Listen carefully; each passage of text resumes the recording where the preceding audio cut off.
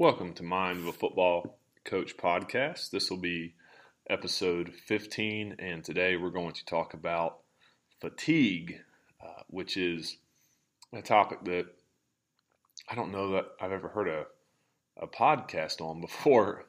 It's something that obviously we all experience in work, life, in exercise, family life, things that are stressful, and just want to give a couple points about it as we go through this podcast here today, and I'd love to hear your feedback if you have any.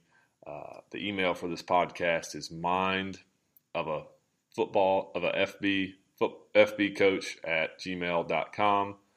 I'll put that link up with this podcast in the notes, and I also have a Twitter account that's associated with it, Mind of a FB Coach, like FB football. That had to shorten it, right, to to fit it in there. So Mind of a Football Coach. That's something that I'm also kind of just starting back up as well. I'll put a link to this podcast on my Twitter, and would love to have some feedback. For me here, it's the end of the school year, and we had a teacher strike here in West Virginia, and so we're going a little bit longer to make those days up, and it's tough because we've been in school. It's not tough. We got a raise. That's fantastic. We got a raise for next year, and that was awesome. But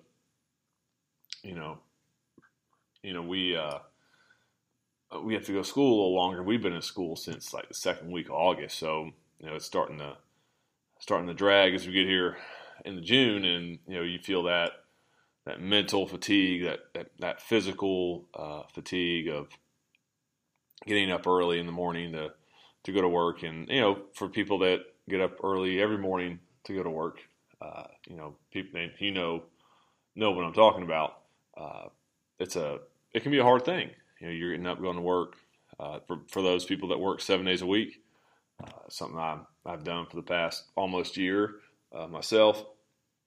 Getting up early is just a way of life, But I think it's good to identify what maybe is some good fatigue, what's some bad fatigue, and how can we make sure that we have enough rest in our life to adequately perform our duties, or perform them not even at an adequate level. That's the baseline.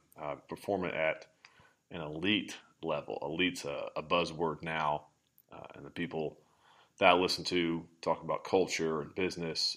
Focus 3 is a big one. Brian and Tim Kite, they do an excellent job. I listen to their podcast a lot here these last couple of days. They are just fantastic people, and it's just awesome. I think they're great people. So, further ado, let's get into fatigue. So, what is fatigue? I was looking up some definitions before on my paper pad. Yeah, baby, paper and pen. I love it. It talks about tiredness, and there's two different categories it talks about. It talks about mental tiredness and physical tiredness. I'll talk about both of those as we go. I think first of all, there's things that are healthy. There's healthy fatigue. There's things that should make us tired, and we should sleep well at night because we've had a good hard day's work. I think exercise is a big part of that. Anybody that's been around me for any length of time knows that I love to run. I'm going to go run after this podcast. I love to run. I love to be active. Those things are very important to me in my life because I think it builds endurance for things that come up. And I think that if you are physically strong, it's much easier to win the mental battles. I feel like when you're physically out of shape, your mind does not work as well. And there's some science to back that up. A big part of being able to exercise, being able to run decently long distances. I'm not a marathon runner. Is your diet. I've talked about this before on the podcast. I'm a vegan. I believe that plant power is the way to go. I just got done watching a Rich Roll video on YouTube, which I'll put a link to that here in the show notes as well. Just really good stuff. Fantastic, just beautiful material. Really trying to help people find a healthier life, and that's the longer I've done this podcast, the more it's kind of come to a health and wellness podcast than as a football podcast. Now we'll still talk about football, and there's more to come on that side. But as coaches or business leaders or teachers, whoever's listening to the podcast, our personal health is a big deal. I don't think that's not a selfish thing to me. That's not, man, quit being selfish, quit worrying about your health. No, because if we're not healthy, then how in the world can we serve others if we're unhealthy? I've had a couple melanomas removed from me personally. Going to the doctor on a regular basis is a big part of my health and wellness. Outlook on life, exercise, diet. Those are things that are very, very, very important. And I think especially where we live in Appalachia, that gets overlooked a lot. There are a lot of people do not take care of themselves, and that's something I think is controllable. To live a healthy lifestyle, and there's a phrase that says "control the controllables," and that is something that I fully believe as we go forward.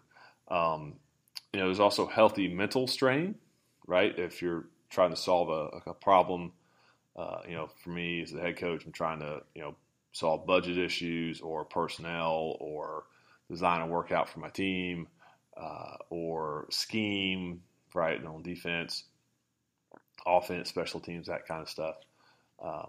Wherever that is for you and in your line of work, right? Is it a business plan? Is it construction? I don't know, whatever it is you work at. And I think that's good. I think to challenge yourself mentally is a really good thing, and that's one thing that I think that us as leaders must continue to do. We have to continue to challenge ourselves and learn new stuff. I'm always trying to read about different things dealing with football philosophy, personal philosophy, health and wellness, trying to put as much information into my brain, as possible, so I can make the best decisions when something comes up. We have to invest in ourselves, and that's something that's very, very, very important. If you're going to be in a position of leadership, that you have to make deposits into your account to be able to withdraw when you need it.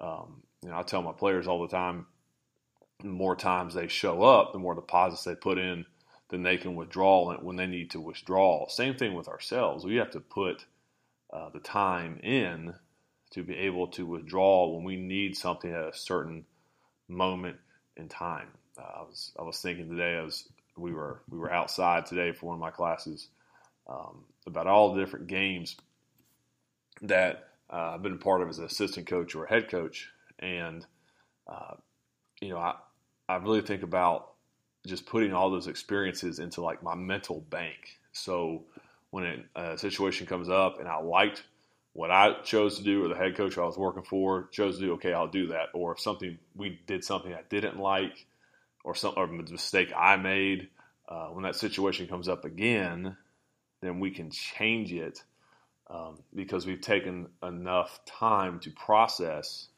that information. And I think when we experience life, and for me it's games or practices or different meetings, if we don't take information and ingest it and use it to make better decisions, then we're failing as leaders. I've known guys, and I'm sure you've known people in your profession that they'll say, "I've coached for 20 years." Well, you've been the same coach for 20 years because you've never gotten any better. You never learned anything, right? I've known guys that have only coached for a couple of years, but man, they are constantly learning, and they're better coaches.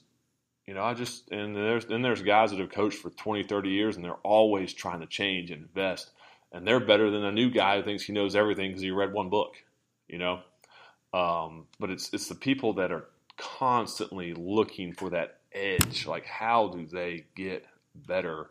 And that causes fatigue, right? There is fatigue to that. Sometimes you just put the book down, or shut the computer screen, or put your phone down because you can get lost in the land of the internet. You know what I mean? It's like, geez, a land before time. You just lose yourself, right? And there's times you need to put it down and let your brain rest.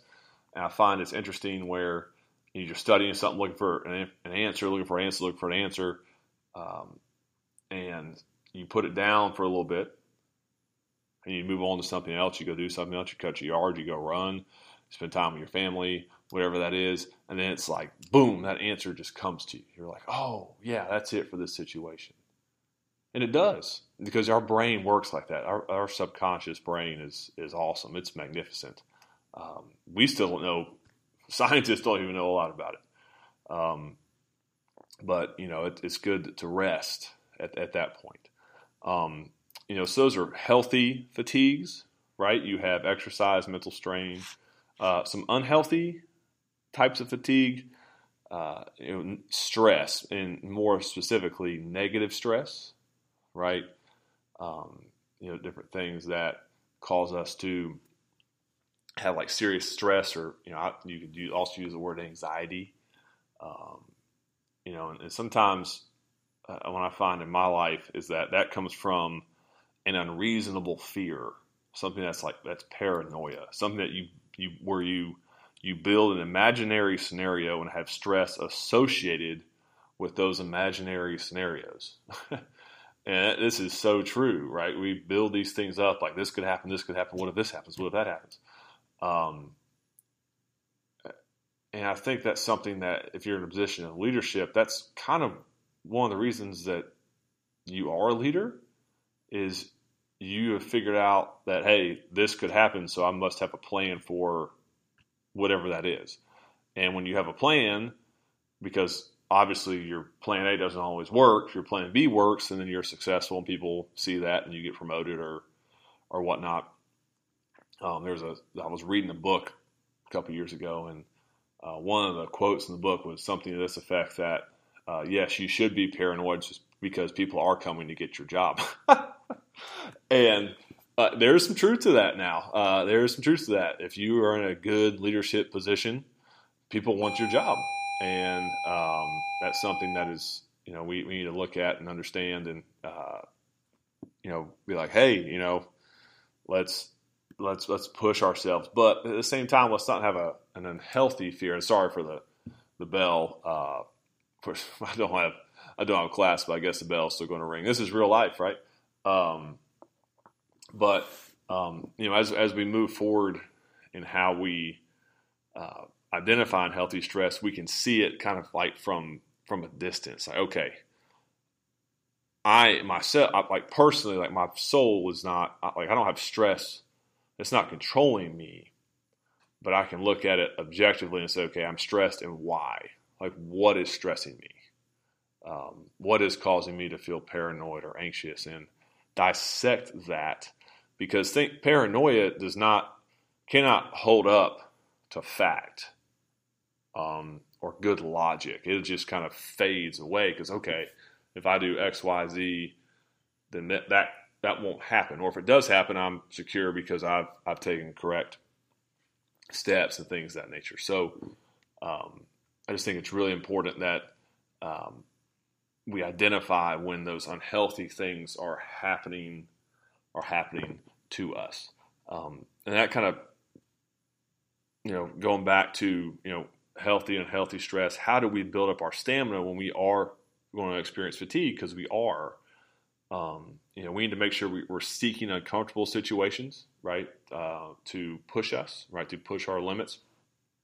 And then if we focus on the long haul, right, that'll help us continue to move forward even when things are hard, when fatigue is inevitable, and then be prepared to outlast our competition. So when things are tough, things are hard, when it's a worthwhile investment, that we'll remember that we need to focus on the long haul and be prepared to outlast our competition, then we're going to be okay. I find in life that it's not often the people that are most talented that succeed. It is the people that just won't quit. The people that will just continue to push and push and push and push and push. And over the course of time, they just overtake their competition because they just never quit. Because they know their purpose, right? They're seeking uncomfortable situations. They're trying to be better every day. And it leads me to my last thought for the podcast. When do we push and when do we rest, right? I think we have to listen to our body. If you have an injury or you're like about to have a mental breakdown, hey, it's time let's take some rest. Let's make sure that we're giving ourselves some time away from the scenario. Number 2, perform at your peak